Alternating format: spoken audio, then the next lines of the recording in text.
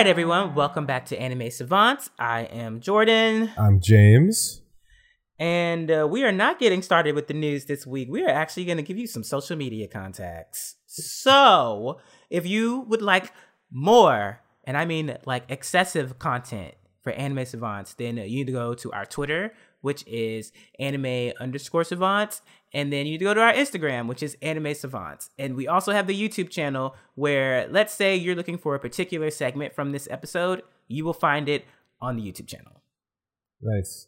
And this is episode 18. 18, y'all. Absolutely. We're legal in some states. Ooh. Oh my God. Yes, we are. Also, we broke 500 listens. So, you know, if you were part of that, thank you very much.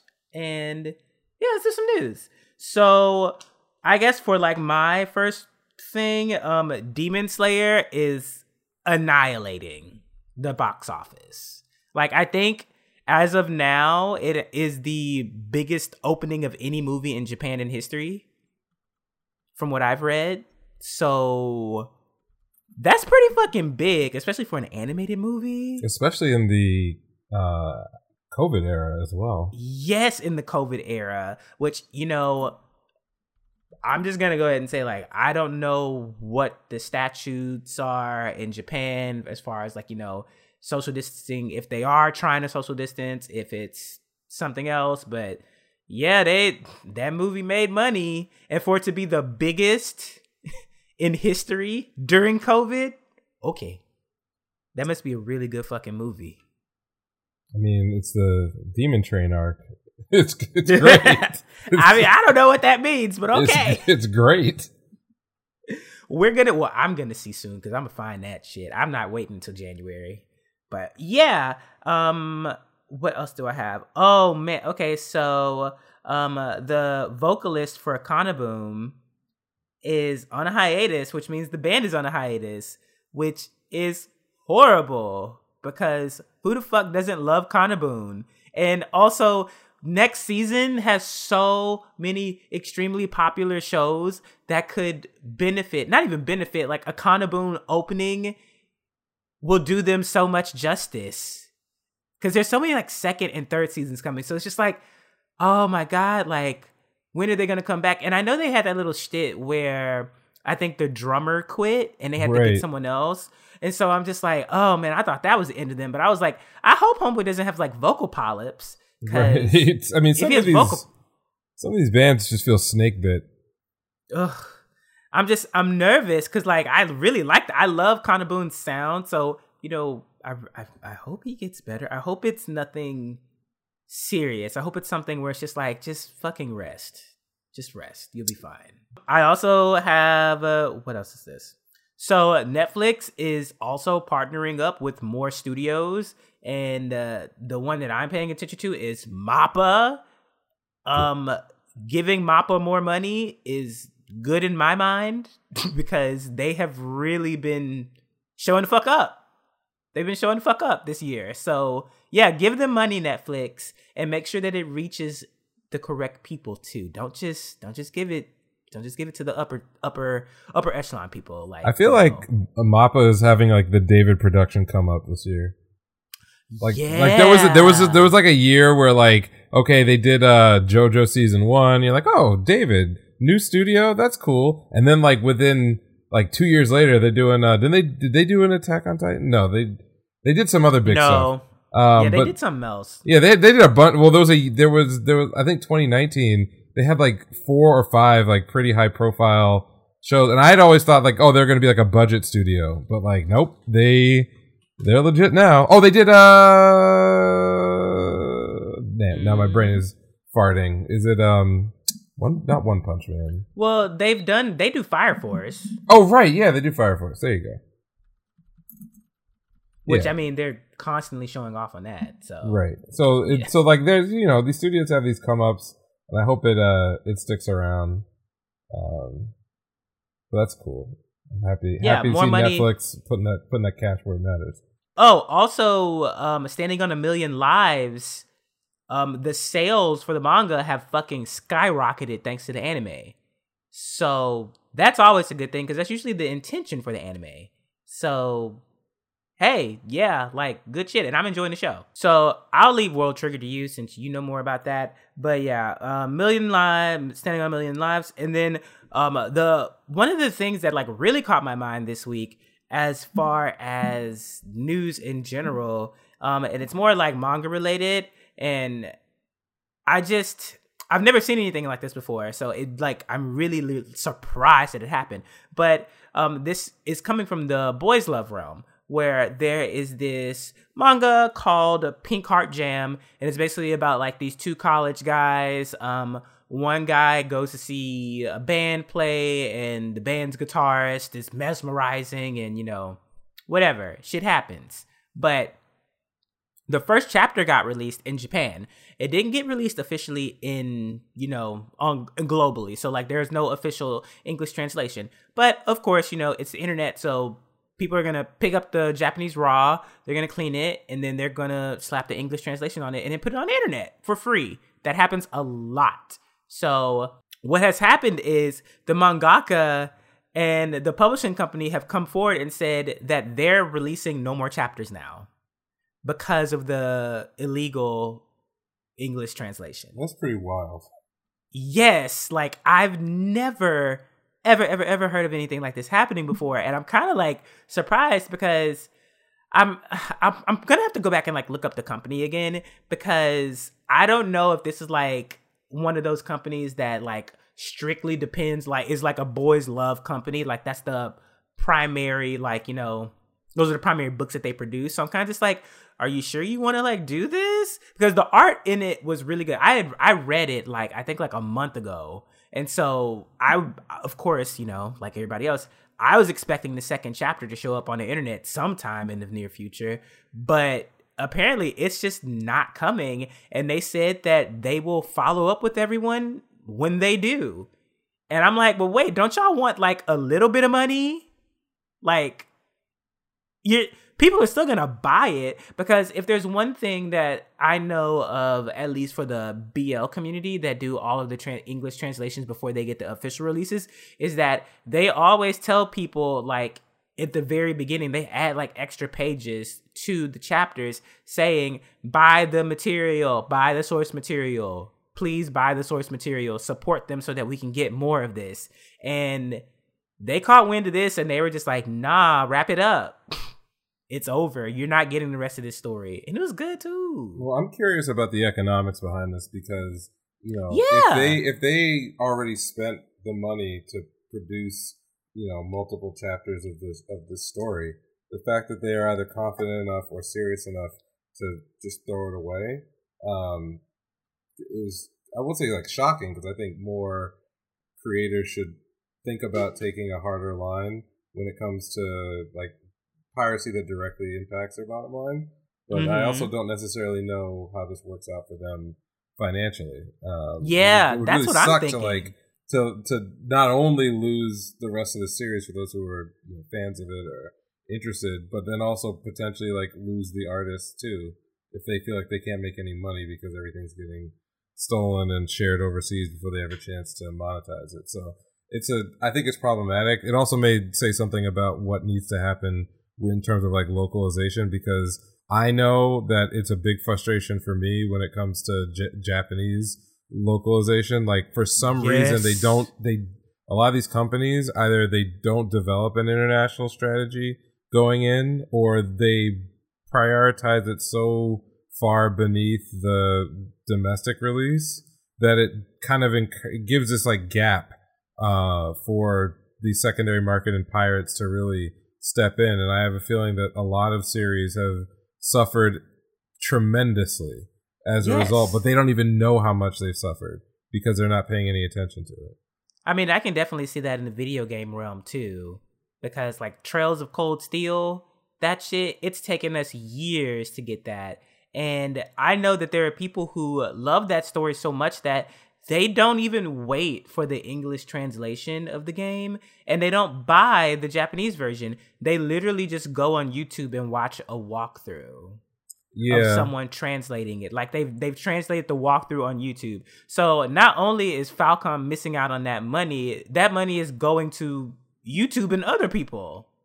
Yeah, this is a huge problem, and it was something that even though I've been involved in game design and I've had a pretty good luck with international talent and other folk like working with them, I only became aware of some of the very Japan specific problems when it comes to overseas release for media in like the last couple of years. There's one big issue that they have. It's this sort of and we talked a little bit about it with the Galapagos syndrome, but there's another challenge, which is that on the tech side, Japanese companies typically don't work with Western, whether they're European or American, like software or talent. So when we talk about like localizing anything, they want to do everything in house. Everything has to be in house. And and that's also my understanding until very recently with a lot of manga. The idea of like when you get a simulcast and you're getting those subtitles, a lot of times like subtitles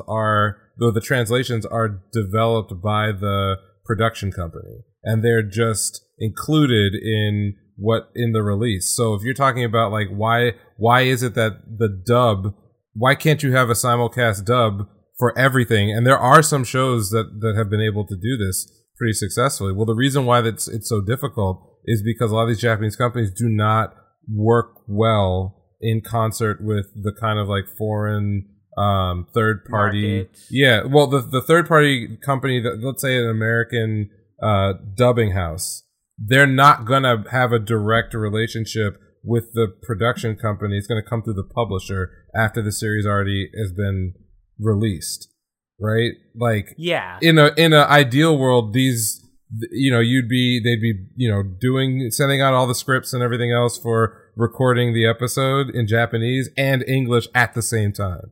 And a lot of them, like Western companies, they figure this out. They know how to do this. Like when Disney or even like when Nickelodeon releases its children's content overseas, when that episode airs on whatever their local network or their distribution channel, you'll get it dubbed in 8 different languages. And it's not just because they have more money. It's because they're more comfortable working with like a unified international strategy. And Japanese companies struggle with this everywhere. They struggle with it in the car industry. They struggle with it in like media and publication. It's why it's so difficult for Japanese language films to like get out of Japan, because they just get stuck in this hell world of negotiating imagine you're a film company in Japan. You've released what could potentially be an Oscar candidate film, but you have a historical relationship with one American publisher, and that American publisher is not prioritizing your work, i.e. you're going to wait 8 months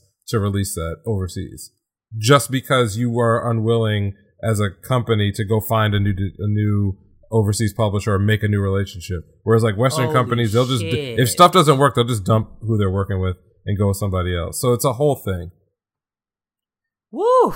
Yeah, it's crazy. So I'm not shocked that this particular very small niche BL work just has had so many problems that led to, you know, pirates and everything else getting the jump on their overseas distribution. But that sucks.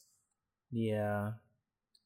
Well, as far as like the news items on my list, I think for me, again, World Trigger, they set their premiere date as January 9.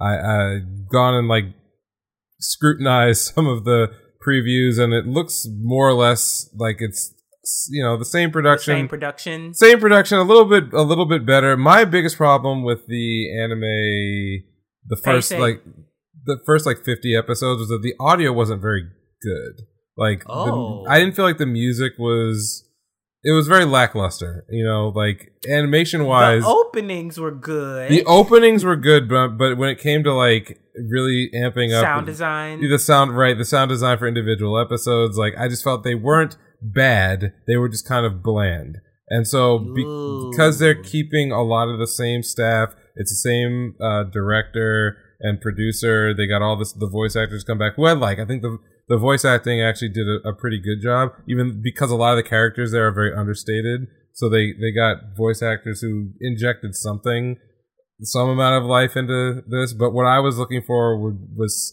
scoring and soundtrack to see if maybe they'd gone a different direction. And it sounds a little bit better, at least from my memory. There's more effects, I think, on this production than there were, not audio and visual. So, I like the story, and it's getting to the part that is more of a tournament arc. I guess that's the best way to put it. It's a tournament arc, and it's my favorite part of World Trigger. So I think it'll be good.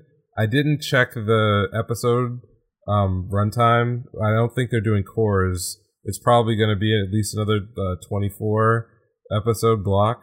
Oh boy. Yeah, so that it's all dependent on how the production goes. Yeah, it really is, because I stopped watching it.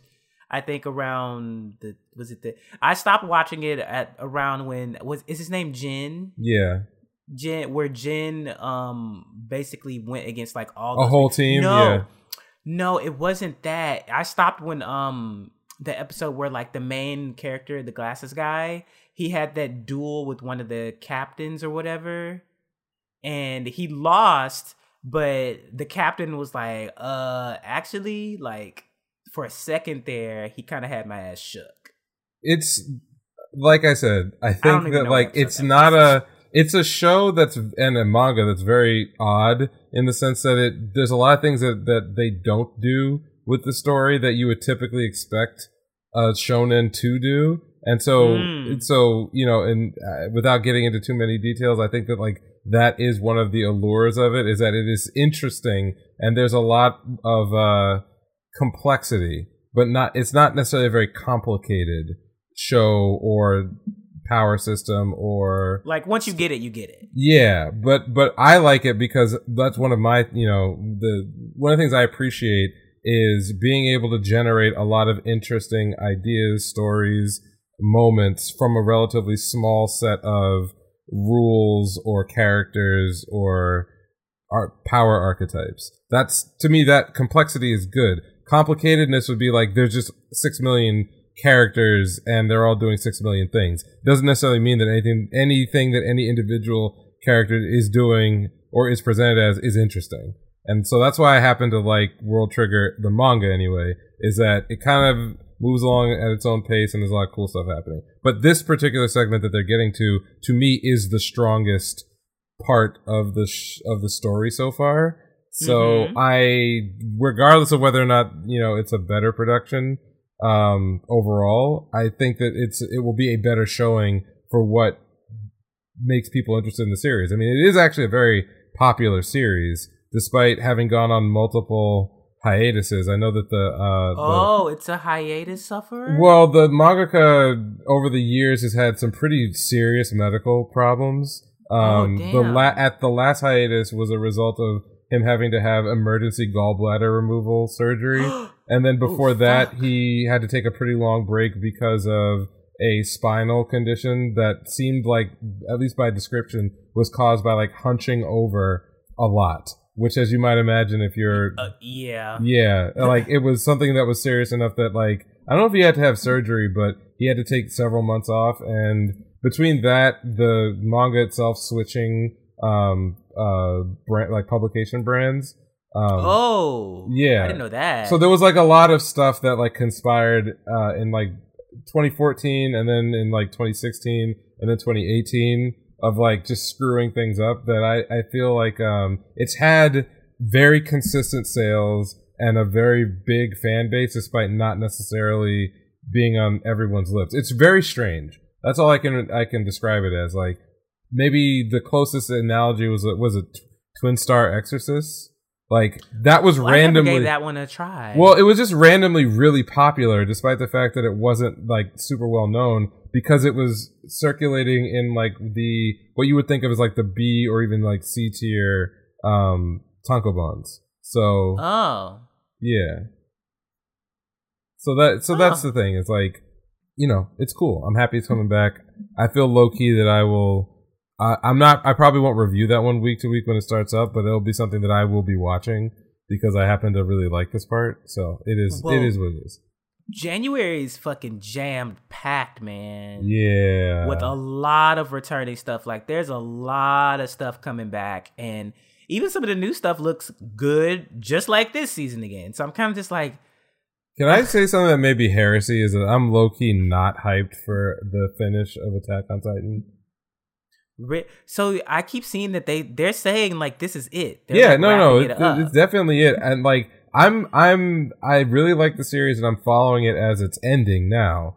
But I am not actually all that interested in seeing it animated because really, with no spoilers whatsoever, I think a lot of the hype moments of the series that really resonate with people have kind of already happened. And then the stuff that is going to come out now is the part of the story that is most emotionally resonant and also philosophically resonant. And so I don't necessarily need to see that animated if I'm already going through it right now. That's up to the seiyus and the soundtrack. That's definitely true. I mean, it's going to look great. I think visually it may be one of the best ever. I mean, I don't know how Mappa's able to balance this. Listen, if Mappa can get it right so far, because what if we are Decadence with Mappa, right? Yeah, but they're doing Jujutsu Kaisen through that production. Oh no! Exactly. So in a weird way, I would actually much rather them not be doing it at all and just finish the 24 episodes for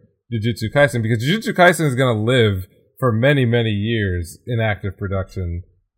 It's going to be the bedrock of shonen, yearly. I guarantee that.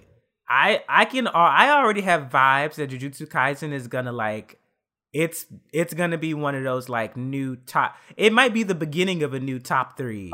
Strong belief that that's going to happen. So if you had to ask me if I had to sacrifice the final season of Attack on Titan to preserve the quality of the first season of Jujutsu Kaisen, I would take that deal in a minute. Yeah. So that's the thing. All the biggest moments for me personally in Attack on Titan already happened. Yeah. I'd wait. I mean, listen, it's been a great ride. Was it 4 years between season 1 and 2? Or was it 3 and some change? It was a lot though. Yeah. It was a lot, so it's kind of just we can wait, Yeah, I mean, but they're in a weird situation. The manga is ending. They kind of want to strike while there's a lot of interest. They already fucked up. Oh, they already fucked up once and let a lot of the initial hype die down because of big production mistakes, like scheduling mistakes. So, I can understand that there's just a get this shit the fuck done kind of mentality, and they went to a production company that that could do it. I mean, Mappa is capable of doing it. I'm just saying that as a fan, I've seen what I actually wanted to see out of Attack on Titan. Personally, I've seen it. So if it has to wait a little bit longer, good. I'm fine with that. You're not going to shake me off the bandwagon. I'm trying to, let's get some new bandwagons started. I honestly wasn't even expecting this fucking announcement for 2021. I know. I was like, oh yeah, they're gonna delay that shit another year, and they probably should. Yeah. But it is what it is.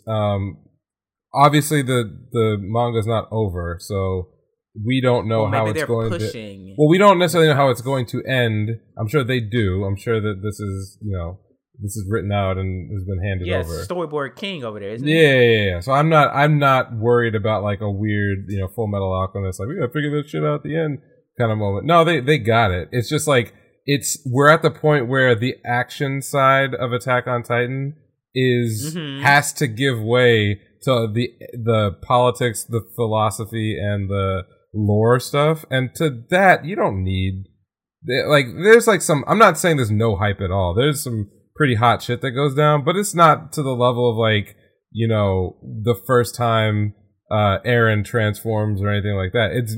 It's important, but the story is now much bigger than the cool looking parts. Action. Yeah, the action, which is as it should be. The story should be more important anyway. So that's not a bad thing. No, okay, no. I see where you're coming from though. No, I definitely see. Yeah. Yeah, and so the last thing on my list is not necessarily anime related directly, but in Japan, there's a esports tournament for the game Fight Crab, which is a fighting game that you fight as crabs. I'll also put it.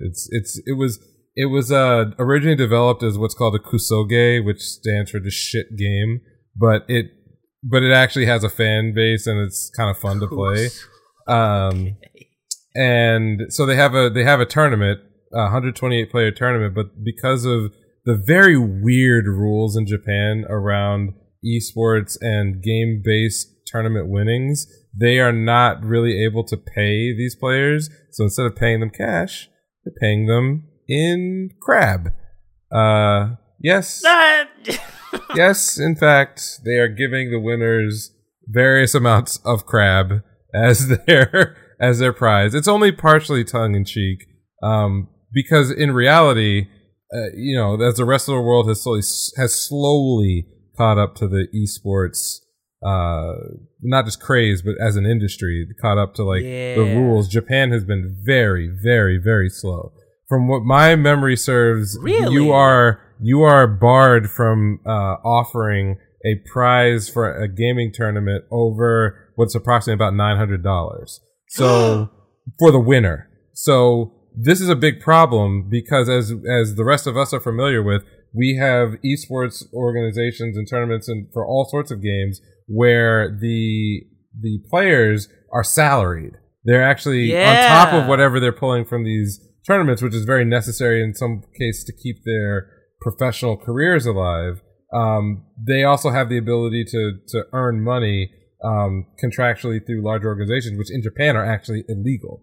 The reason for this is very complicated. The best explanation I've been given is that going back maybe about 20 or 25 years, there were a bunch of laws that got put down to effectively prevent companies from paying players to promote a game. This was to avoid situations of you're doing some kind of demonstration for the game and you're making a lot of positive claims about how great it is as an effort to sell the game. So they basically treat the players as an extension of the advertising campaign. And so to limit false advertising. Exactly. So to limit the ability of companies to just buy out players, even what you might think of as professional players, and use them as strict advertising pieces to to basically protect what they think of as the integrity of the industry itself. That restriction didn't foresee the rise of professional gamers, and so because that still exists in Japan, they've had to come up with a lot of really weird workarounds legally as well as promotionally. So, for example, a couple of years ago, they finally got this designation, what they're calling esports licenses, which I think companies can sponsor, but it's really limited. It's a limited number of people can get them, so it's still not adequate for that sort of to be a livelihood, right? There are some, as we are all familiar with, there are players who are playing games that may not necessarily themselves be very lucrative, and so their lifeblood is the tournament scene. But if if those tournaments are unable to offer prize payouts that could justify, say, a player traveling across the country in order to compete, then the game itself is likely to not be able to support a professional scene in Japan, which is a problem when you start to think that internationally some games can get very big, but then that puts Japanese players at an extreme disadvantage because they have no locals, right? Whoa. Yeah. So all of this is to say that, while it's a joke about the Fight Crab game giving crabs away, they are actually not the first gaming tournament to offer literal crabs as prizes. This is not the first. They're not the first, actually. It's happened at least 2 other times, and the reasoning for those other ones was not a joke. The actual seafood that they were given could be resold for more than they were allowed to offer as part of their prize packages. Oh my god! And the only other thing I think is worth mentioning is that in Japan, it's actually very difficult for companies to sponsor tournament series. And for those of us who are really into the fighting game community, Street Fighter V has suffered immensely inside of Japan because almost all the big sponsorships for Japanese players have had to come from companies that are outside of Japan. So Daigo, who's very well known for a variety of reasons, both as a meme and as a high-level player, even going into his 30s, he's primarily sponsored by Mad Catz. And if you think about that, makes 0 sense. That does make no sense. It makes no sense whatsoever. So it's a joke on one end, but it's also a microcosm of a lot of other problems. And I think there's like a trend of some of the stories we've covered about Japanese businesses being very disadvantaged when they try to work overseas because of their own practices and their own laws. So, it's not just manga and BL stuff getting the shit end of the stick. It's also pretty much everything else. Oh, Jesus. Okay. I know. Alrighty. End of news. Okay. Fire Force. Great episode. Listen, this was a lot for me. I'm not gonna lie. This is some unhealthy shit. Okay? This is not good. I enjoyed the episode. I just want to say that. First of all, I just want to highlight Haumea. She's officially Spider-Woman. Haumea is just cool. She's cooler here than she is in the manga by a lot. Really? Yeah, now again, I'm not doing the thing where I go back and reread as it happens, but I do not remember the scene that they included where it was her and Charon when she was like a kid. Yeah, kid. Yeah. But that was like super fucking endearing. For a psychopath, I thought that including that scene, I don't know. I just feel like they're humanizing a lot of these characters. Yes. That I don't remember. I don't remember that much work going into it because Charon got a hero moment, a big time hero moment in this episode, despite the fact that so far he's the strongest adversary that the 8th Squad has come up against directly. Crazy shit. So yeah, and then the only thing I really remembered was the Nataku Kurono relationship being central to the end of this little mini arc, and they did a good job with that. But I didn't remember all this. Haumea got a lot of shit going on. Man, the fact that she literally saw Charon maybe dying in front of her face, and she was like, "I deal with it. That's true. I'm going home." Well, everyone was like, "Oh wait, we're fucked." But that also shows you how crazy they all were, right? Oh my god, Inca! I swear to fucking God, I cannot stand that. She's only been here for one season. I can't, not even a full season. I cannot stand that character. I mean, listen, Okubo, you did it. You did it. I like it. But god damn. Even her shit where she basically was just "Oh, yep, I already know what's in store for his future." And I'm just like, what the? Well, so your power has evolved? I think maybe what is so crazy for me with this most recent arc is they're highlighting their craziness. Yes. Yes.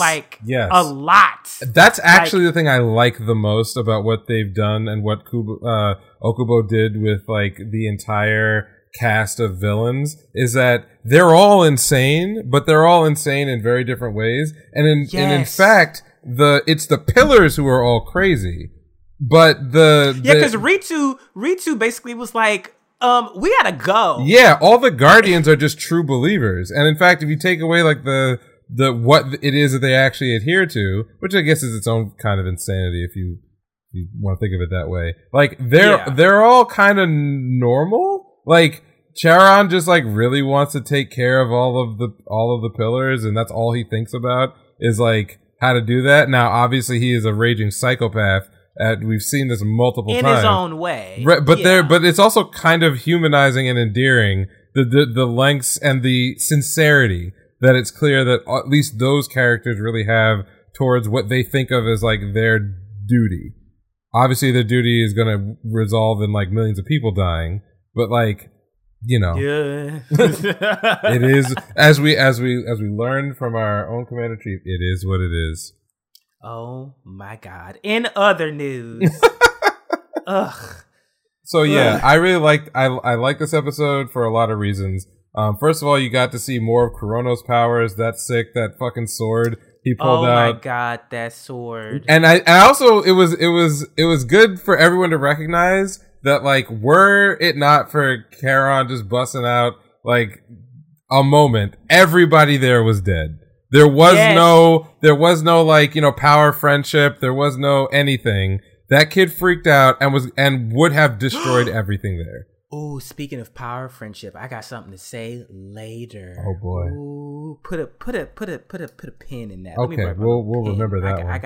I got this shit right here because some of y'all are idiots. Okay. Love to hear it. So, honestly, I legit said, what the fuck about to happen? Is Benny Morrow gonna show up? Because like, I don't see you getting out of this shit. And then Charon had a big moment that I did not expect him to have. But also, I just want to say, whenever something touches the moon, that's not a good thing. No. It's never a good thing. No, it's not. Ever. It's very Ever. bad. In every anime where the moon has kind of been like a partial casualty of something, I'm like, this is foreshadowing the future. That's a problem. Yeah, it's usually bad news. I do also want to give a shout out to Okubo again for making a pretty solid commentary on the way in which children are treated in certain, I guess in this case it's Japanese society, but broadly, that Nataku's problem was highlighted in this episode as being the result of years and years and years of adults pushing their desire for success and perfection onto their children. And even though it's not 100% obvious, if you go back 3 or 4 episodes, because they not only foreshadow it, but they talk about it, over the course of this arc. But Rekka, the Rekka ghost in his brain is not the source of his challenges. It's actually just a manifestation of the other things that happened to him before. And it was this line of adult after adult after adult after adult in his life pushing a kind of not just perfection, but this relentless, I would call it positivity, except it's not coming from a good place. But toxic positivity. Yeah, toxic positivity onto him. And he's just a child. And maybe he was exceptional in other ways before he got, magical superpowers vis-a-vis the show. But you could take that story that they told about how his parents constantly used, his success as a hammer against him to undermine him when he inevitably, as a child, failed or didn't live up to expectations and everything else. And it's all really just a metaphor for that concept of learning how to live within your means as a child. It's okay to not get things right. It's okay to not necessarily be ambitious yet or not know what you want to do. I felt like that line when he was repeating what his mother was saying to him back, and his face turned into a robot. Constantly saying, I can do it, is kind of heartbreaking in general, even outside of this story. So I just thought it was a really good moment and narrative to continue. And the fact that its resolution was even the most brutal adults in his life essentially accepting that he can just be a kid. It's fine. Okay. In a twisted way, but it's fine. Yeah, so the twisted manner in which they got to that conclusion is what made me... The entire time I watched it, I basically was just like, this is some fucked up... This is a child going through all of this stuff, and I'm just like, I don't even know how you can fix someone like that. Well, you can't. I think what the point that Charon made, weirdly enough, is that all the pillars are insane. Every one of them is batshit even crazy. Shinra. Shinra, even more than most. It's funny because Shinra's paired up with Arthur, who is portrayed as having ridiculous delusions, and those delusions are tied to his power. But Shinra is exactly the same way. They are the same character. Oh shit! It's the same character. Shinra is desperate to want to be a hero in his own mind, but the world created a demon out of him. And so all of his psychological hang-ups, his weird tick of smiling in a very demonic way and everything else is just is identical to Arthur's delusion that he's a knight or he's a king of the knights or all that other shit. It's just crazy, insane self-projection. And Jesus, you're right. Yeah. Oh, fuck. So all the pillars are fucking crazy. But Charon's point was for 99% of people, Kurono's like weird logic about like it's okay for you to remain weak, you're just a child, like stay as you are. 99% of people, that's not going to work. But in this 1% case, it's exactly the thing that Nataku needed to hear from exactly the right person. Yeah. Because Kurono is absolutely insane. And that's the thing. That's the crazy part about it. It's just like, wait, so his insanity is balancing out his insanity. Exactly. And thus, he is his protector because he's basically the only one that can stop him from being a fucking walking nuclear bomb. Correct. And also, Kurono doesn't actually, like, care about killing him or hurting him. Like, because he's crazy. I don't think Kurono cares about him at all. No, to be honest, not even except remotely.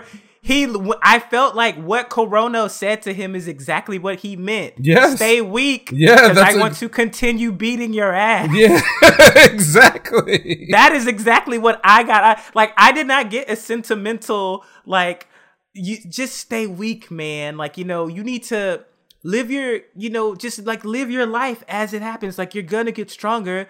But there's nothing wrong with being weak. No, you meant stay weak because I actually enjoy beating the shit out of you. Yeah, because that's what he believes. And I think that is perfectly sort of the point that Charon makes is then it's twisted. Is twisted. Then what Kurono says is even more twisted. And then Shinra's realization in the meeting with the Haijima president that all of the 8th Company are his protector, right? That then is a much more palatable way of thinking about the air quotes power of friendship in a shonen than some of the other ways that it is presented, because it's not as if it's literal, right?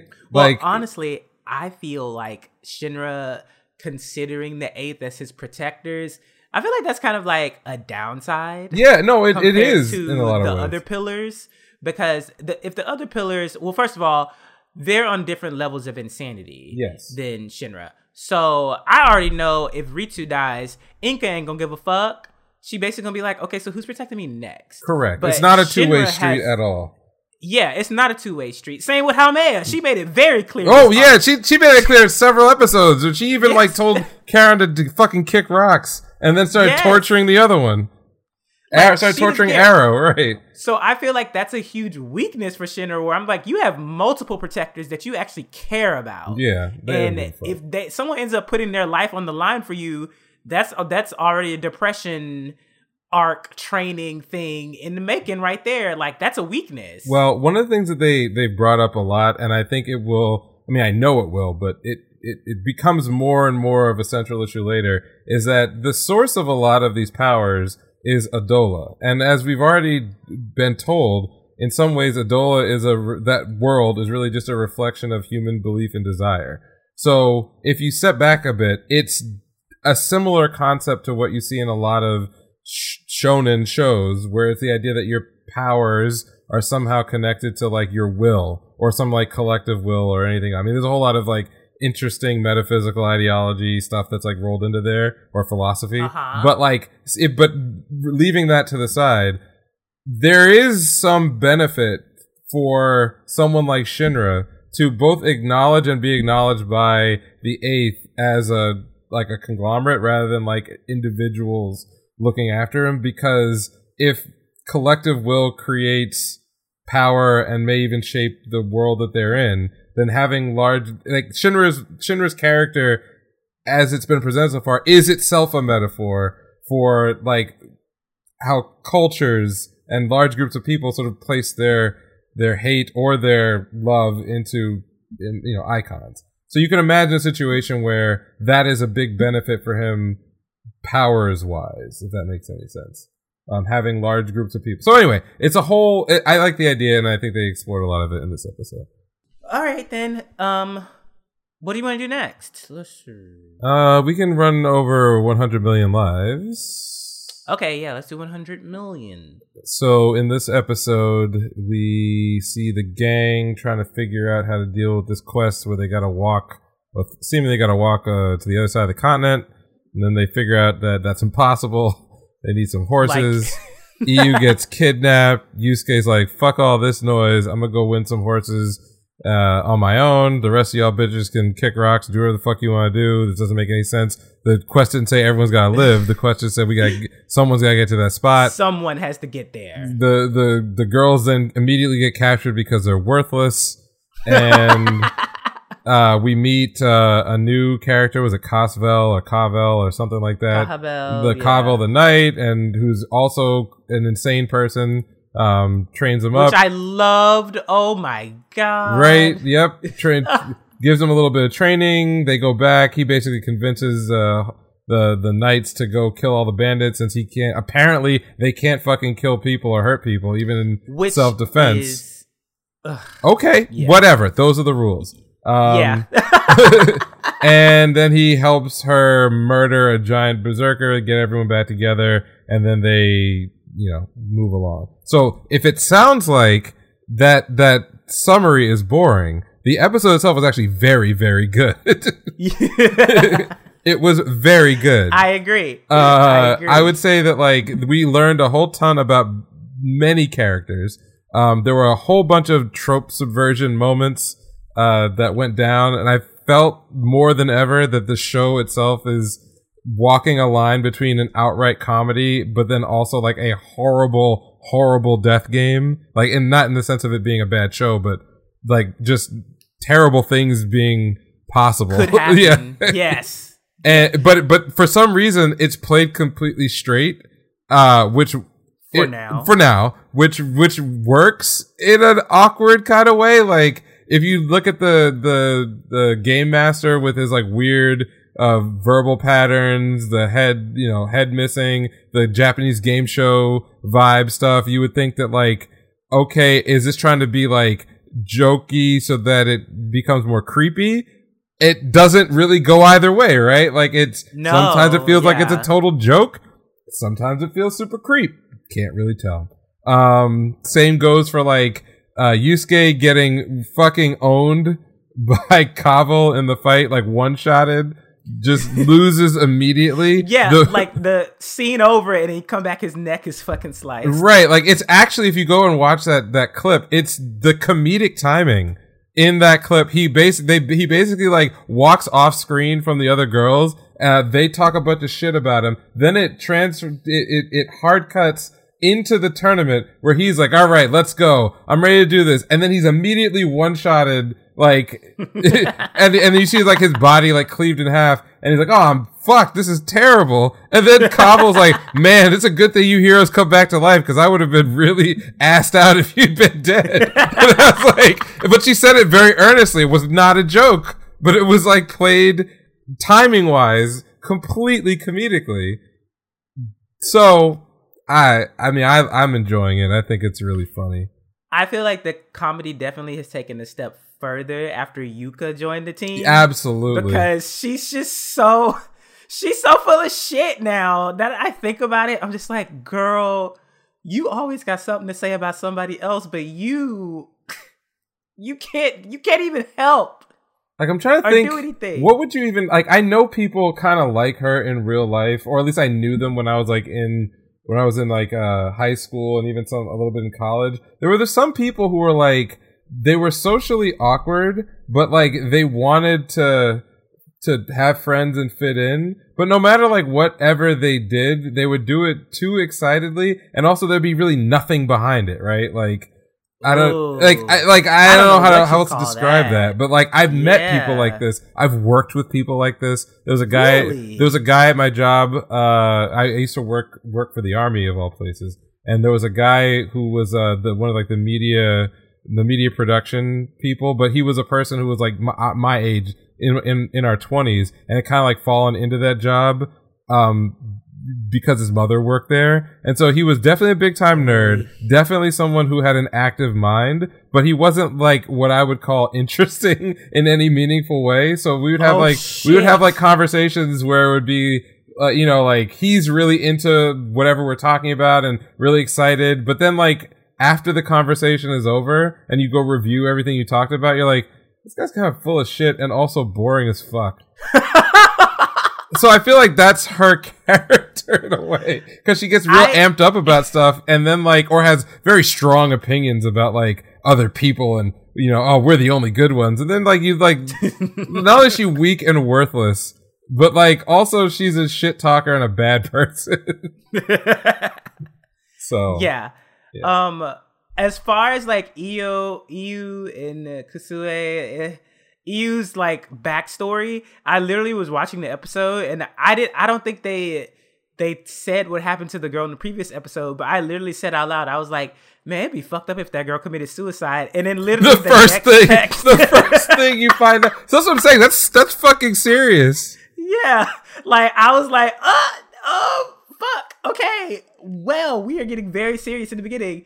But also, it's like, it jerks me because that whole thing with, like, Iyu and Yusuke in the beginning where she poured her heart out and he was like, nah, we don't have to go save her. That's my nigga there for real, though. Maybe I think that's why I like this show.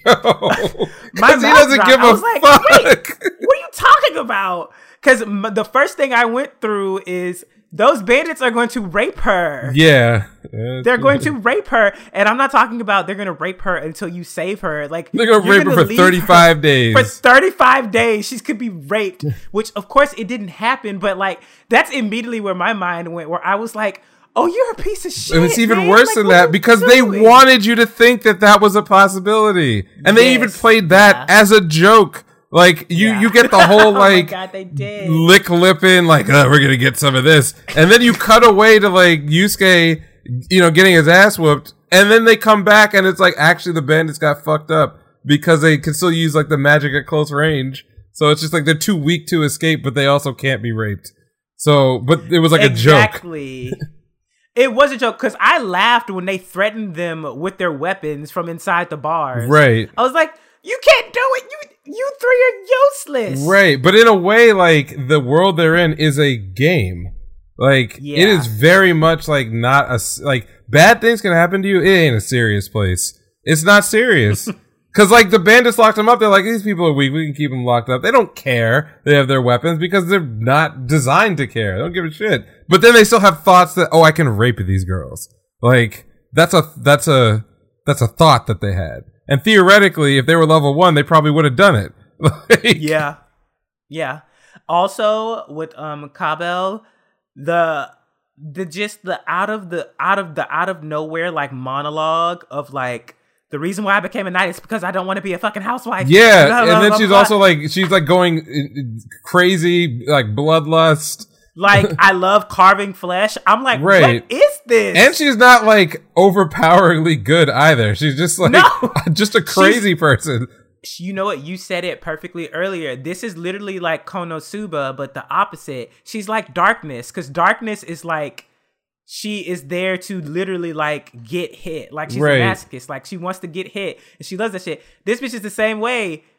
Not to say that she loves to do the hitting, but she's not necessarily the strongest. Yeah. So I don't know. It's like edgy Konosuba with, like, little hints of.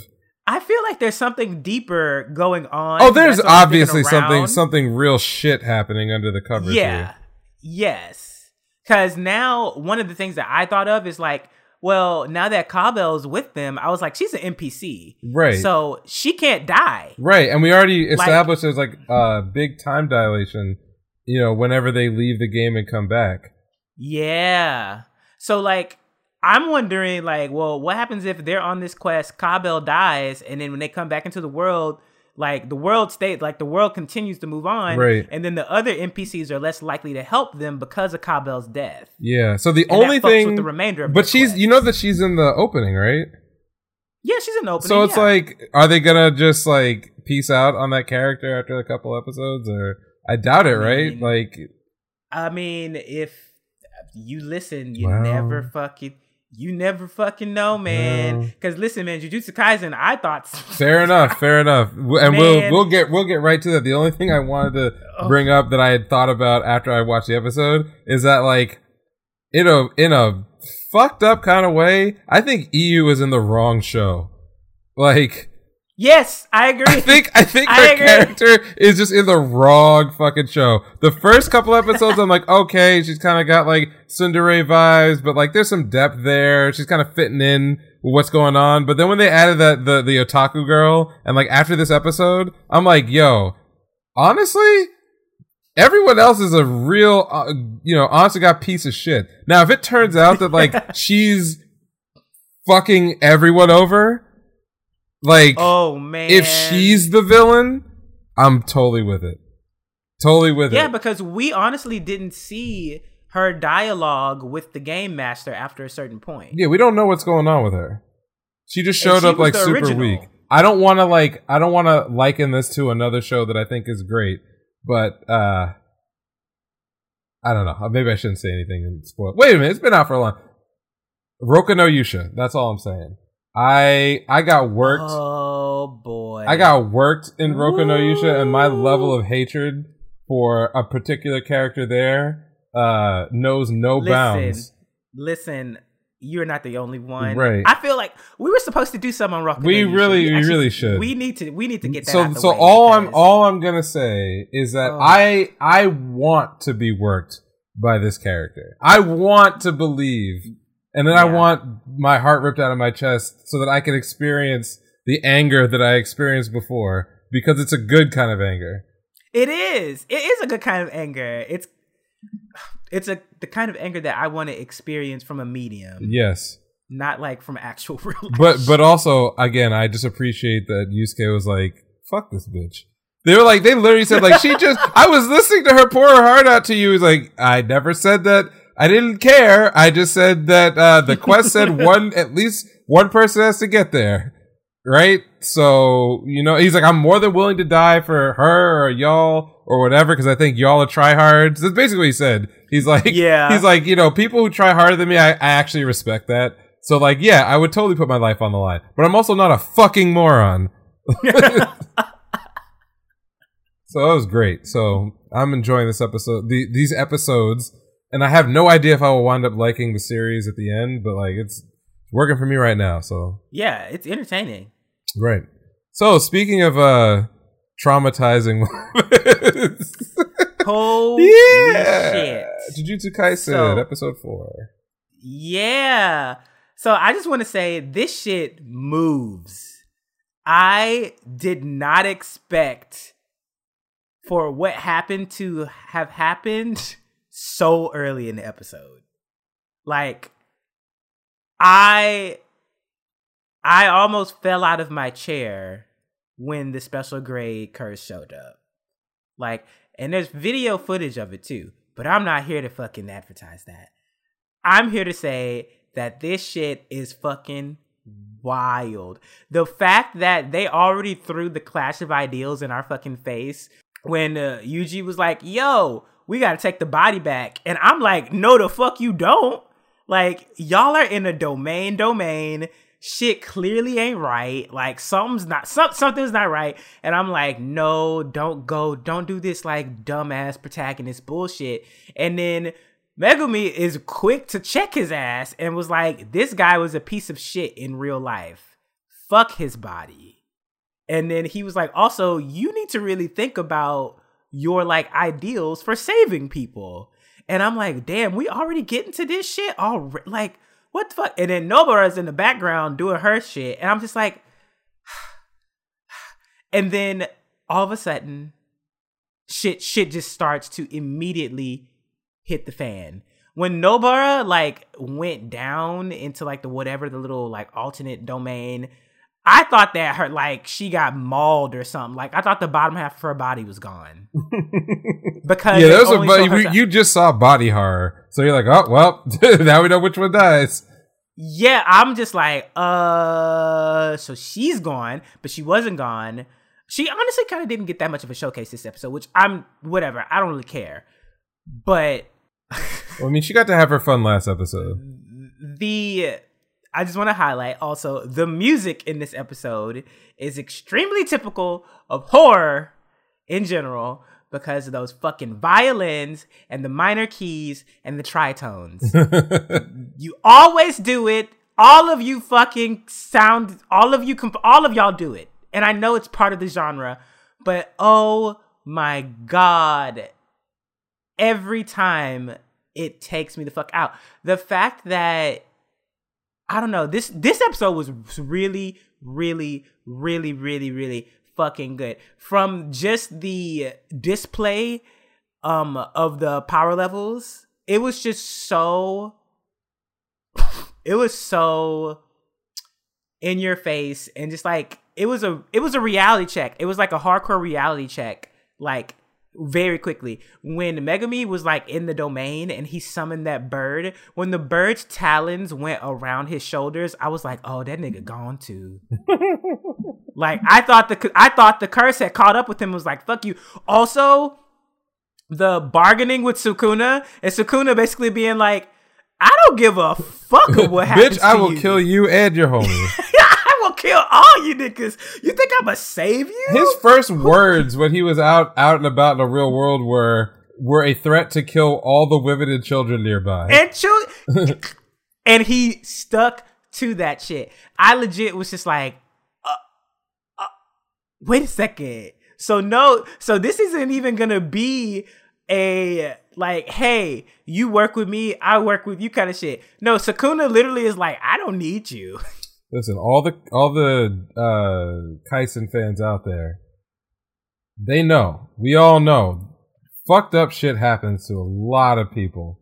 A lot of people. Man. All the time, everywhere. If you are a person who's saying to yourself, well, this shows the new hypeness, but I'm not sure I could deal with horror. Listen, this is some shit. This is some shit, okay? Like, I remember back when, like, what Bleach was airing, and they're on, like, the first few episodes. I'm like, man, it sure would suck to get devoured by a fucking hollow. Like, you know, it just seemed like a bad way to go. Nah, bruh. Nah. There's some absolutely god-awful deaths. God-awful deaths in this series. My God. The worst. Like, you know, Gojo was correct in the beginning, which is the way the manner of death. You should be happy that your fave, if you happen to have a fave that is oft in this series, you should be happy when they die normally. Okay? You should be pleased and excited, because the way some people go out and the way you can go out very casually fucking sucks. It fucking sucks. Oh my God! What? It fucking sucks. Like, there were times I'd be reading chapters where I'm like, man, I'm so happy this isn't real. Oh my God. No. So listen, I'm gonna stick it the fuck out. I'm gonna do this, okay? Because this is some good shit. Yeah. And also, Sukuna did give like a little bit of a teaser, basically being like, these people honestly don't even understand what curses are. Right. And I was like, uh-oh. I was like, what the fuck are you talking about? So if we like quickly run down the episode, we had the squad showing up at the detention center.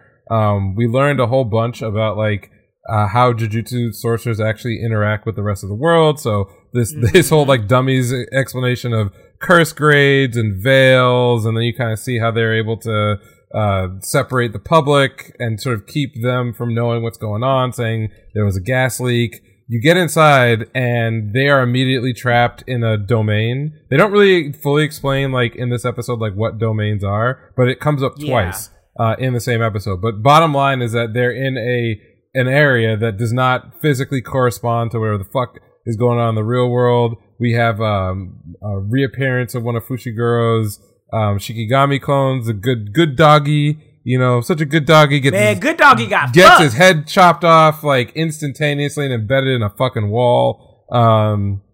Like Nobara gets taken away, almost dies. I think she was just in a situation where her power was not like a good match for the curses that show up. Now it was also sort of off screen in the manga as well, but I actually think it's something that, like, if you're a watcher, that it's worth paying attention to the fact that it's not just about like how strong you are. It is really about the matchup between your ability and like whatever your opponents or the curses or anything else have up their sleeve.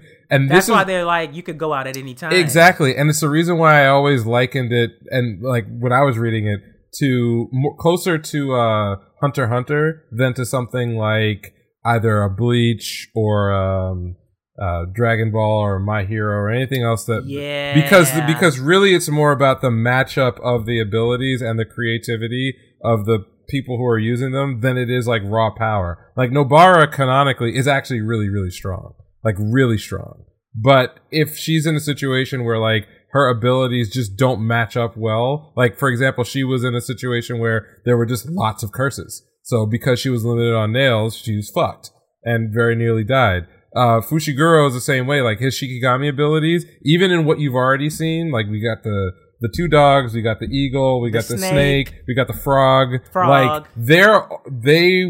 all of these are just tools, and he obviously has more tools, but like the way he uses them has to just be a good match with, you know, the situation that he finds himself in. Because even in the first episode, we saw him get like physically bodied by a curse, because the thing about most of his abilities are that like he could do a lot of projection, but when it comes to hand, like he can only really engage one at a time. And at that point, I think he kind of threw himself in the way of some shit, and then he was fucked, right? Yeah. It's real easy to go down against even a weaker, you know, a weaker curse. Now, there are some characters that are so absurdly overpowered, and not in the sense of like, you know, they're Superman shooting eye lasers, nothing can touch them. Literally, the qualities of their abilities are so insane that you're like, oh, well, fuck, that, I give up. Like, I don't know, I don't know what I'm supposed to do in a situation like this. But they are creative, like, in the way that it's presented. Oh. So I think that this episode this gets me excited. Yeah, so this episode I think actually is a great introduction to a lot of that. And it continued the theme that has been basically true from episode 1 till now. Every single episode, well, except again, maybe not episode 3, but the first 2 episodes and this one, when Itadori is constantly having his motivations challenged and refined, constantly getting broken down and to be built back up again by the circumstances he finds himself in. And also, even though he is literally OP, he's got Sukuna in there, like you always know, like that's the trump card. Realistically, he could die at any time. Like, he has to, I can see that. Because he would have to, like, if he's facing an ability where he can't concentrate enough in enough time to switch, given all of his other weaknesses and the fact that he doesn't really understand jujutsu sorcery almost at all, like, he is in constant threat. So it's a great way of, like, creating an overpowered main character that has, like, break moments that everybody can get excited about, but then at the same time, like, pushing that character into a world where they could die instantly in horrible ways in which all of their ability does nothing. Right? Remember how physically strong he was in the first episode and everybody was complaining? Yeah, that doesn't mean shit. It doesn't mean a goddamn thing. Oh my god. When he got hit through the fucking concrete and his body just hitting the ground, yeah, you could hear the bones cracking. Right. This is actually what I was saying about that first episode, and like how I had friends who were like, oh, I don't want to watch this because he's already strong. I'm like, yo, the fact that he is like as comically physically overpowered compared to regular people is almost 100% irrelevant when it comes to the lowest level shit that he would have to deal with.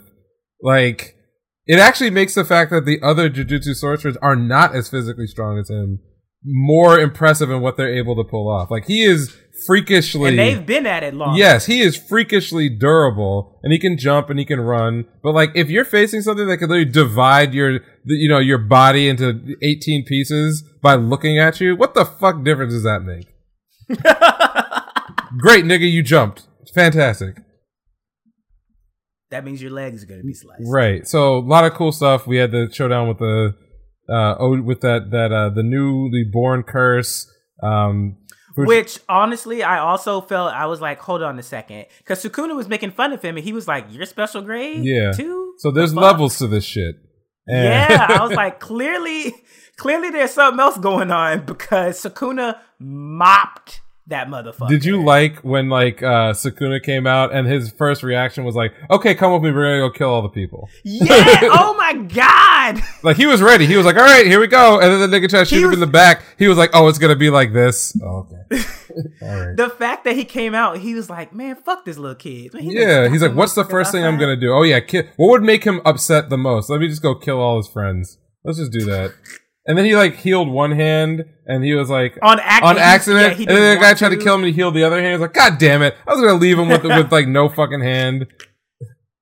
Which I honestly was, as soon as that shit started happening, I was like, whoa, so we're just going full force on the gore. Mm-hmm. Like, we're hitting it. And this is episode 4 of 24. So if body horror is not your thing, I'm just talking into the general public. If body horror is not your thing, you may have some problems with this series. You may have some problems. And for those who think that they're cool with it, I mean, you kind of got a little bit of a taste of like a human meatball today. It's not like it gets much better than that. Like if you were on the last arc of Hunter x Hunter, and suddenly you were like, I'm kind of not comfortable watching people getting chewed up into bite-sized snacks by horrific monsters. Like, this may not work out for you. Just saying. Oof. It's a lot. Yeah, it was cool. A lot of cool stuff. Next week we get some 1v1s with Sukuna. Oh yeah, we also got we saw his domain. But they didn't really explain. Yeah, that what was it? Not, it was a throne. It was like demonic curse shrine or something like that. Yeah, shrine. Yeah. They didn't really explain very much here. It's interesting, but that's in the opening. Yeah, so the only thing I was curious about is because in the last episode they actually shifted some material that's from one of the most recent manga chapters and included a bit of it way earlier than they did, in the original. Oh. The stuff with Nobara's backstory with the girl, was it Sai something? I forget what it was. But that wasn't in the first. No. She mentions that she kind of has some comments offhand about how the people in the country are really bigoted and shitty, and she had to get out of there. But they didn't really. It really was not until within the last few months that they started to flesh out that story a little bit more with some of the scenes that they included here. So I thought that was actually they are taking some liberties with the material that's in the manga in a good way to sort of flesh out some of these characters a little bit earlier. So I thought, well, maybe they will talk a little bit about Sukuna's domain, since they use the term domain and domain expansion twice in the episode. But they didn't, which is fine, because that's basically how things were rolling in the manga. So I was chill with that. Danmachi is literally the last thing on my mind for the most part. I'm kind of just like, oh, yeah, I do watch this also. Yeah. I guess I should watch it. Oh, I did the thing where I caught up on the end of the last season to remind myself exactly where it ended off. Uh-huh. Yeah, so I am currently in a ambivalent mode about the series. And I can't blame you. Yeah. And I have a pretty good memory for story, but I didn't necessarily remember all the presentation. And I don't know, there's just something about it where it's in the first season, things felt very consequential. And then in the second season, despite the fact that they were dealing with much more nuanced or complicated things, it almost felt like there was less consequence to everything that was happening to the characters. And I don't know, I think what pissed me off was the last lines that the Ishtar Familia woman, who now I'm forgetting her name, basically was Hestia? saying. Well, Ishtar. Yeah, but what she was saying, one of her, her surviving Familia, when they go when they're at the mansion and they're basically talking to Haruhime and they're like, oh, go do what you want to do, whatever. And then as they're walking away, they have this conversation where oh, she thinks that she was a prostitute, but she never actually fucked anybody. She just thinks that she did. She would just pass out. And I was like, I understand that that line is in there because they're trying to protect the character. The writers are protecting the character. But the thing is it completely deflated the entire narrative. Arc. Everything that made it interesting ideologically and story consistency wise was complete. All the air gets let out of that tire. Also it's fucked up. You have this effectively a young woman who is kept as a slave who mentally thinks that she was raped repeatedly and then tried to kill herself.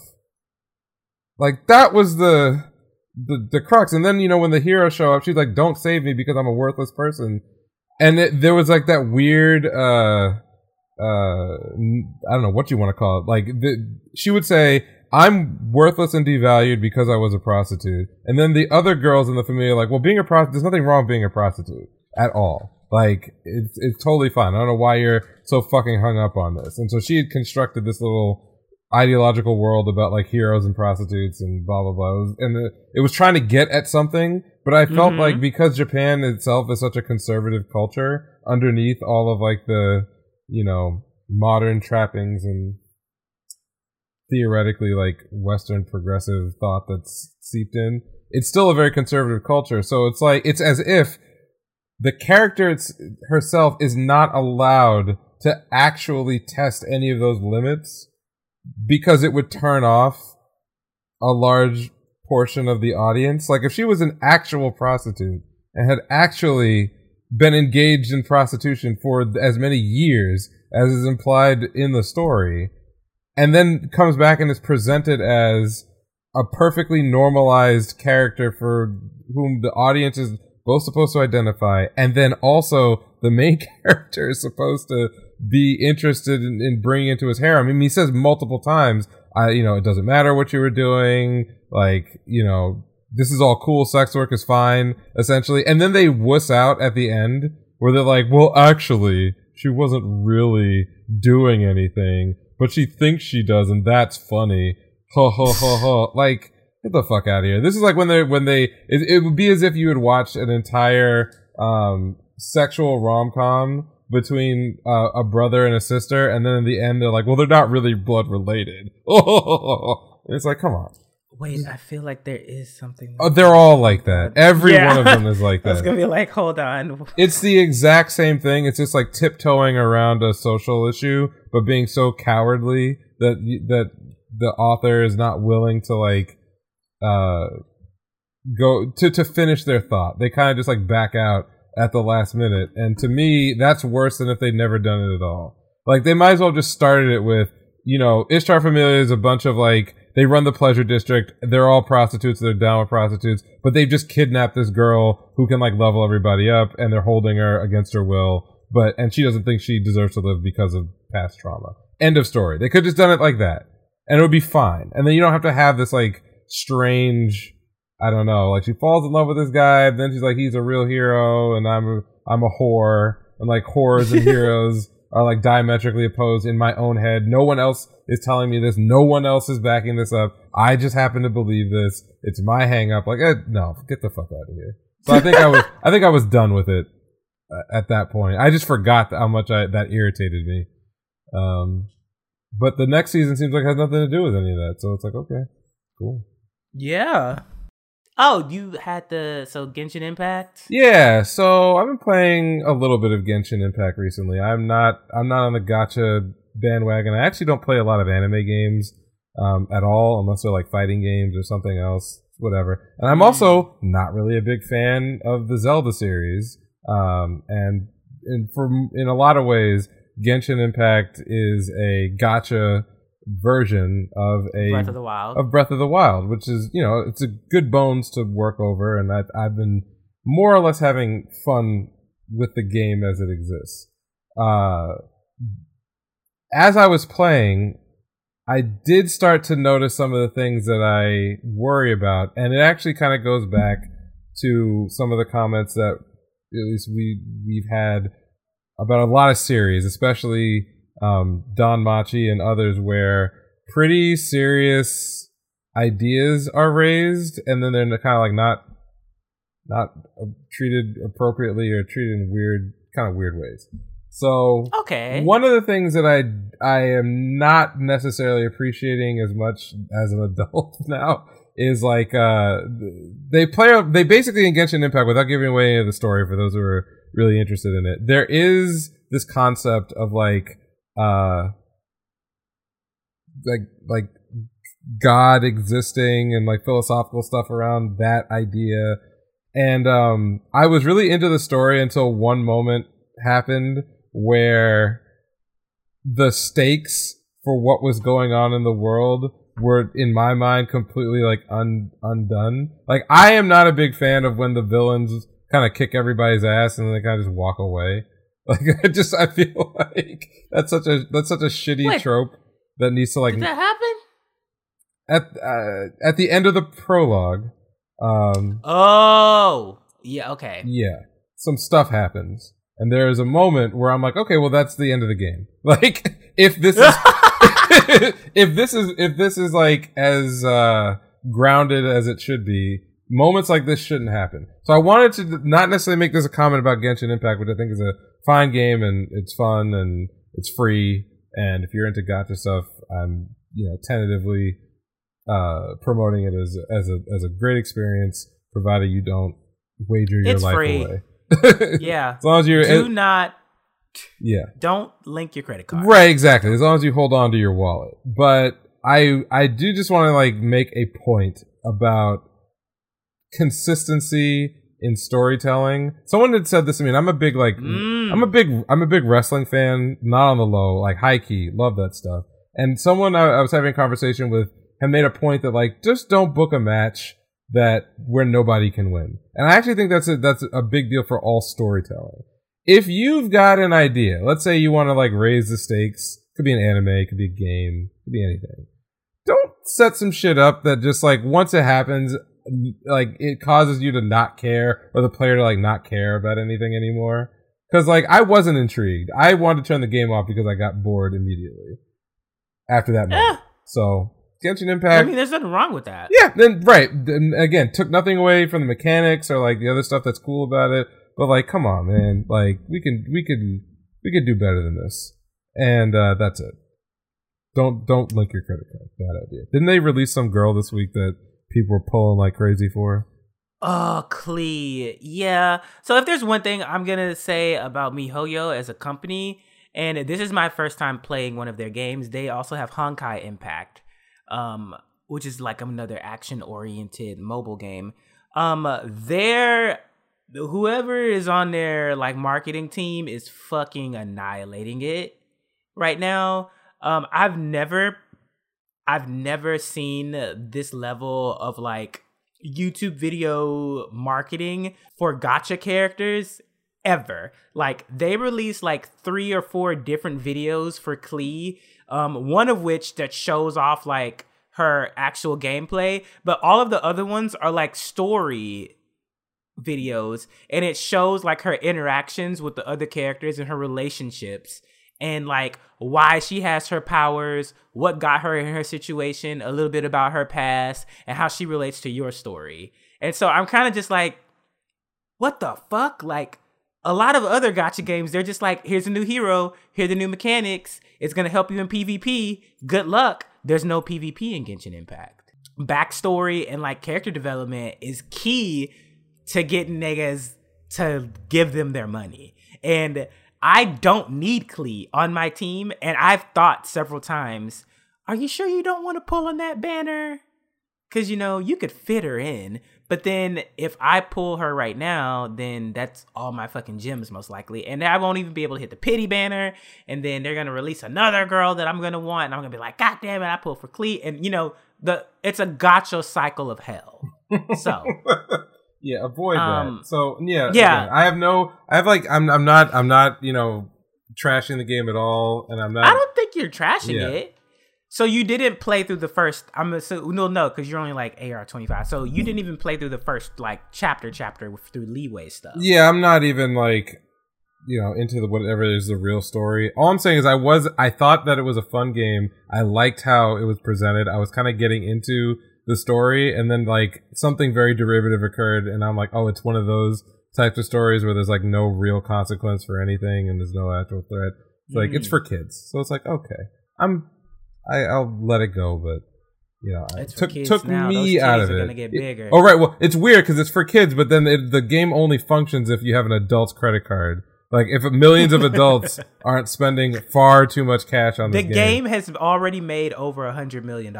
Right. Oh, yeah, right. Of course. It's already made over $100 million. And that was before the 2-week mark. So, right. Yeah. So that's a thing. Yeah. So yeah, yeah. I mean, honestly, as far as what I've seen from Honkai Impact, because Genshin Impact made me interested in Honkai Impact's like story videos, because they animate the shit out the videos, like the action sequences, the choreography and shit's really, really cool. And from what I've seen with Honkai Impact, like they expand the story like hard fucking core. So maybe there's a chance for it to be better or get better, or for them to, you know, maybe shy away from that. Who knows? In other news, I know what I want to talk about, and I just remembered it. We're going to talk about Power of Friendship. Yay.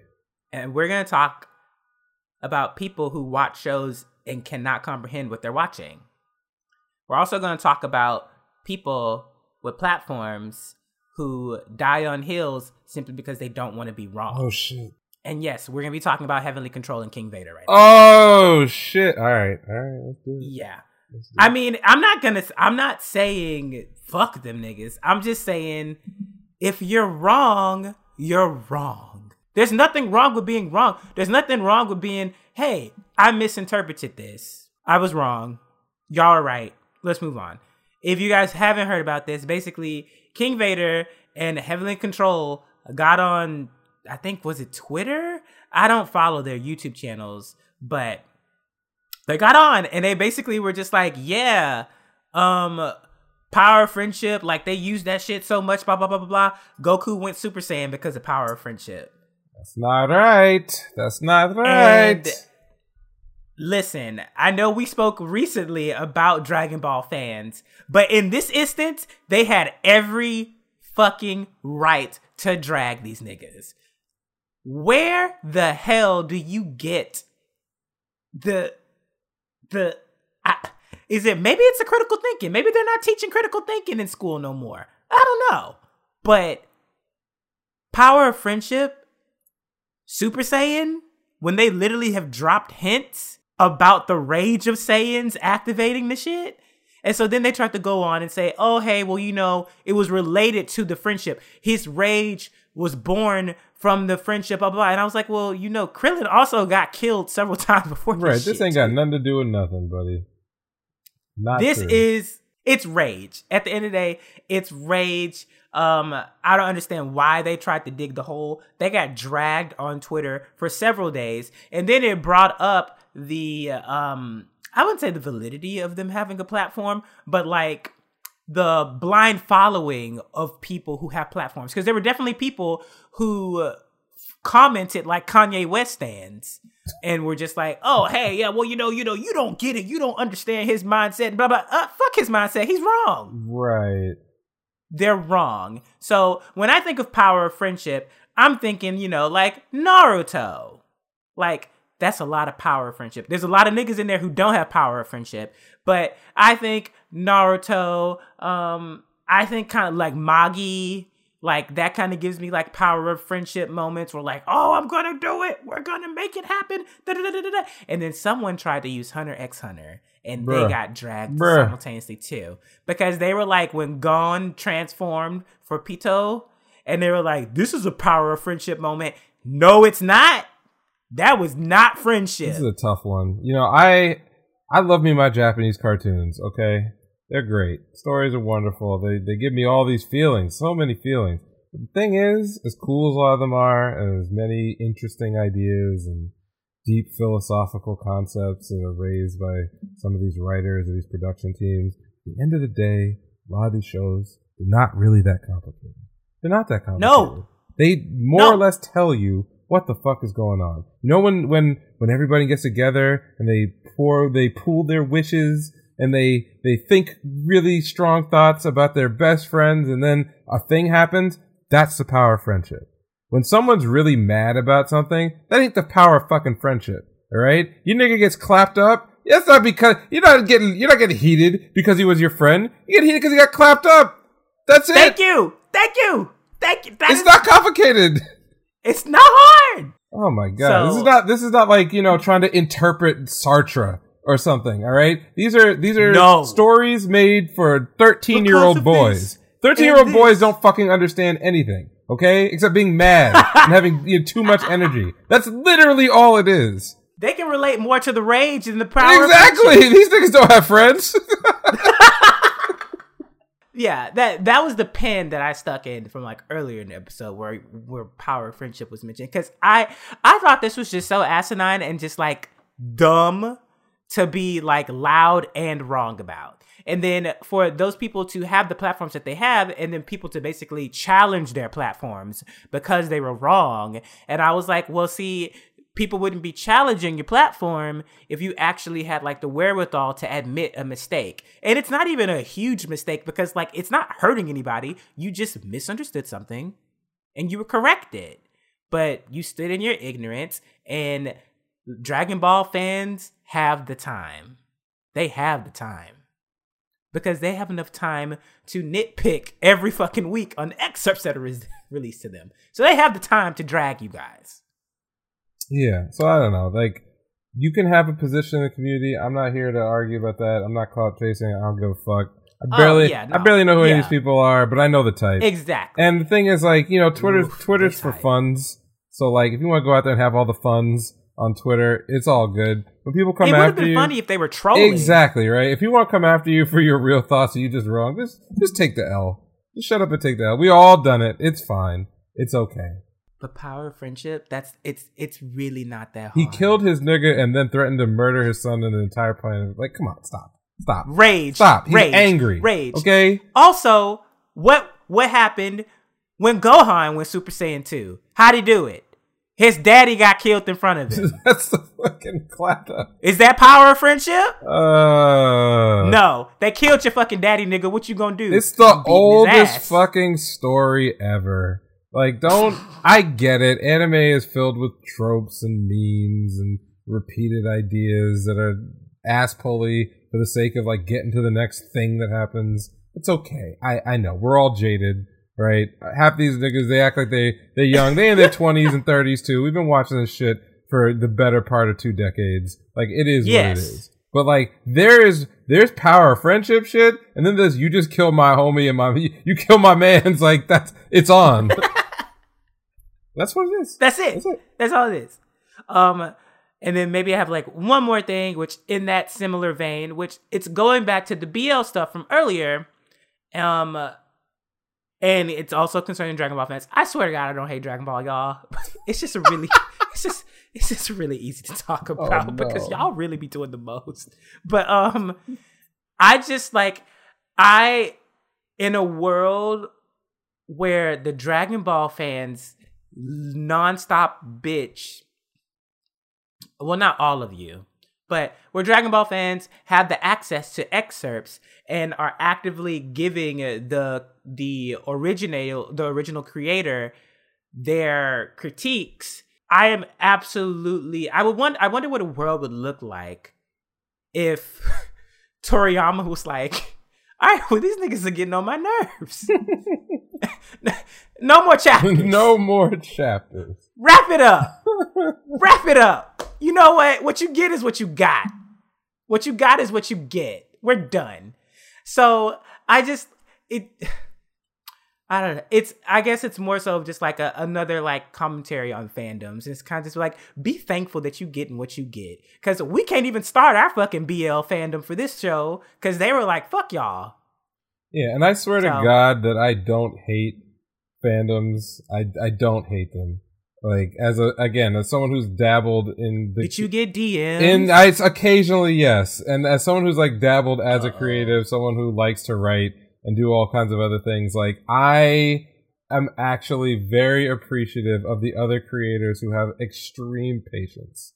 Like, critiques are not hate. Right. They just have extreme patience. Like, I know sometimes I'll check out like George R.R. Martin's like Twitter or his interviews that he gives. And like, for someone who low-key clowns that guy all the time, he has the right attitude as a creator about like all the, because you have to understand the level of shit that you get when you don't meet other people's expectations because they've invested more of their life in the thing that you were thinking of than you did in making it, is like, it could be overwhelming. It's kind of sad. It is sad, but I get it. Like, I understand why someone could be really so much into Dragon Ball that you think tweeting at the the current writer of the Dragon Ball series and trying to give them line notes on like what to do, like, seems normal. I get where it comes from, because in your head, your experience with this thing was personal.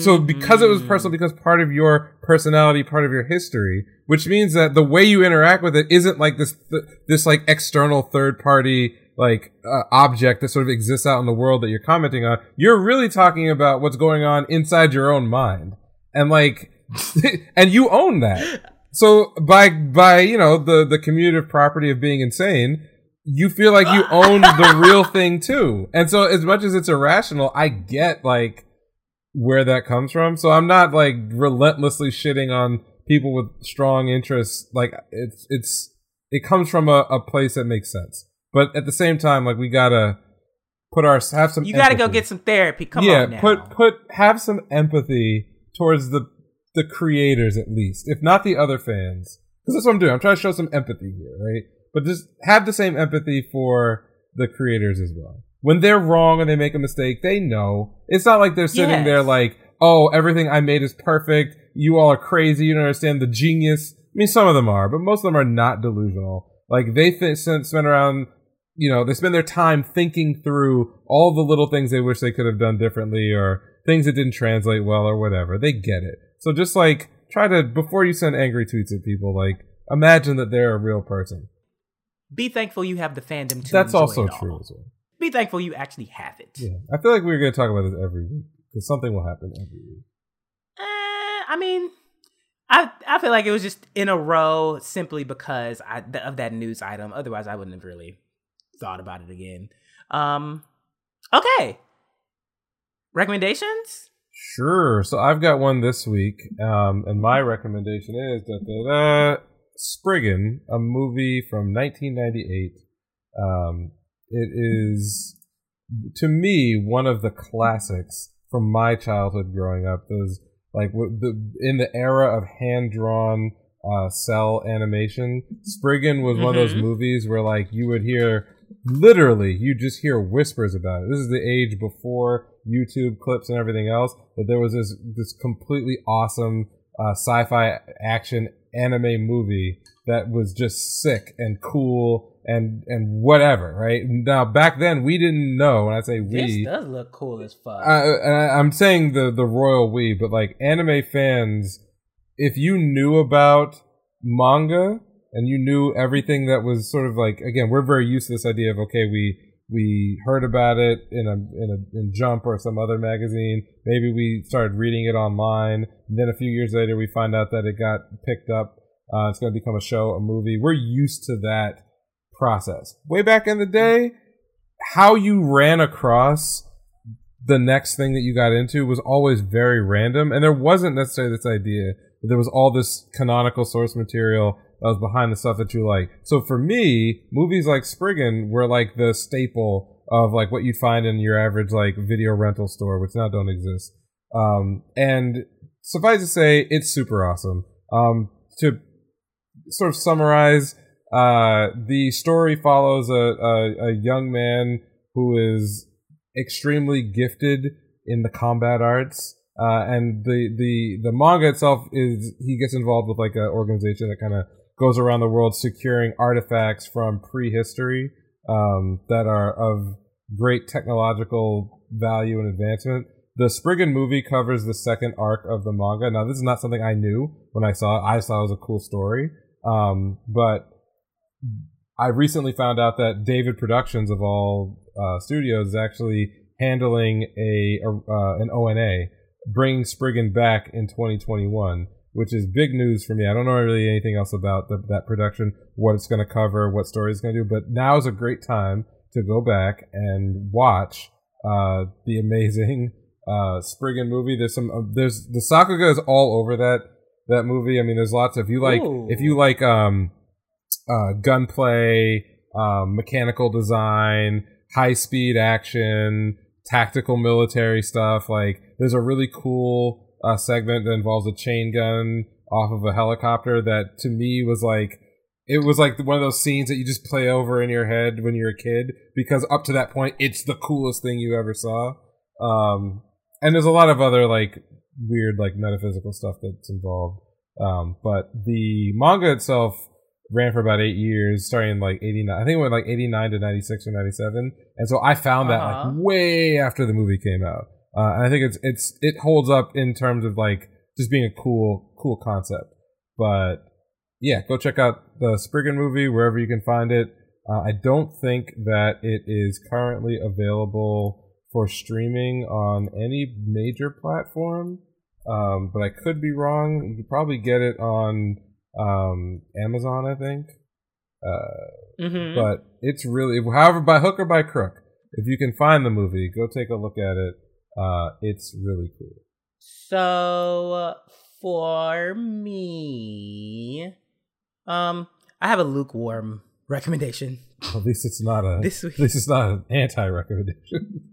It's not an anti-recommendation. It's a lukewarm recommendation. It's gonna be Excel World.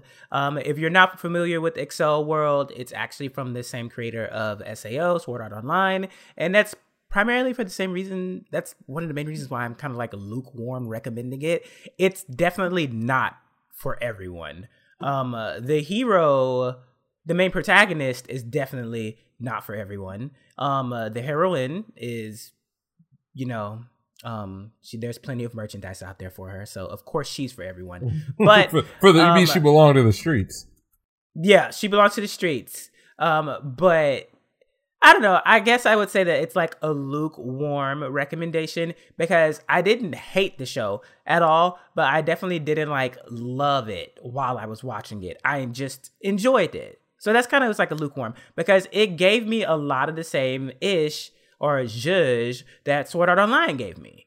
And of course, same creators. I liked the, AR, MMORPG kind of thing. And it was more, I guess it was more so interesting in this one for me because they go back and forth. Like there are like real world things going on and the AR world things going on where it's affecting them. So like they can be attacked in both worlds. It's not just like all MMO and like your body in the real world doesn't matter. It's like, nah, you get fucked up in the real world. You get you done for, like it's a wrap. But then also similar things can happen in the Excel world. The overall premise of the show is basically they have to defeat all of the Color Kings and then reach level 10. And then they are trying to find out why Brain Burst was like, why the game was made in the first place. I think this is more so about like the journey as opposed to like the end. And I enjoy the journey. I think it's really awkward though, as far as like them doing the romance kind of things, because the guy's not your traditional Japanese hunk-tagonist. He's not anime pro-tag-kun. Yeah, he's not anime pro-tag-kun. His best friend is. True.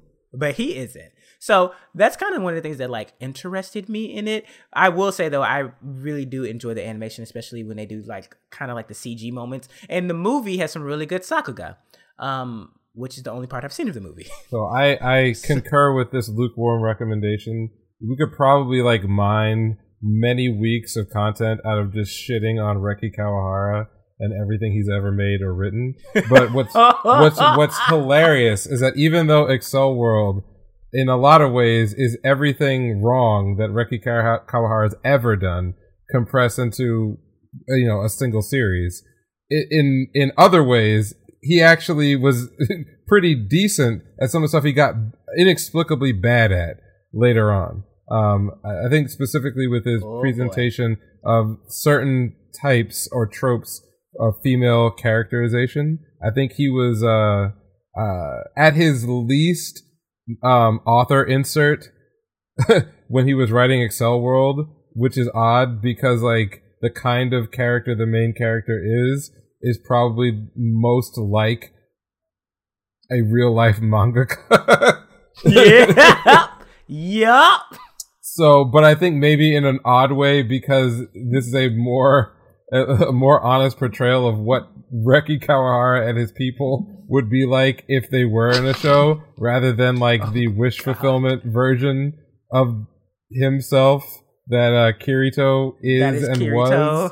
Was. That it's a little more endearing and maybe a little more self-aware.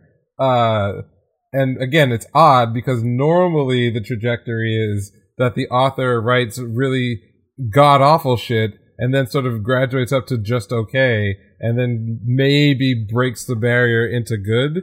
Whereas he kind of started off with just okay and descended from there.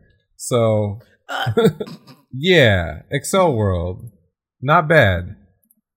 Yeah, that lukewarm recommendation. That's exactly what I got for it. That's about right. And I mean, hey, anything's better than Mahoka at this point. Well, that's true, and Koriyuka Hime is for the streets. Like, don't get it twisted.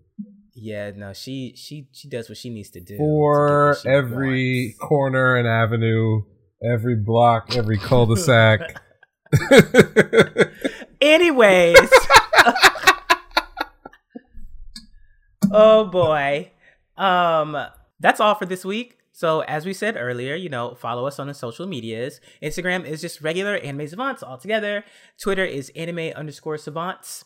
And YouTube, Anime Savants. You're looking for specific segments. And we will have some new content coming very, very soon. Will we have some new content? And yeah, it's gonna be something, all right. Uh-huh. It'll be premiering on the YouTube. So get ready for that shit. For one, maybe the first and last time we do this. Hopefully not. Yeah. Hopefully we're gonna fucking see. Jesus. You can also find me at my personal Twitter on JBONNTER. And you can hit me up at Neural Handshake. And that is it for this week. Wow, I think that's it for this week. Bye. Bye. Peace out, y'all.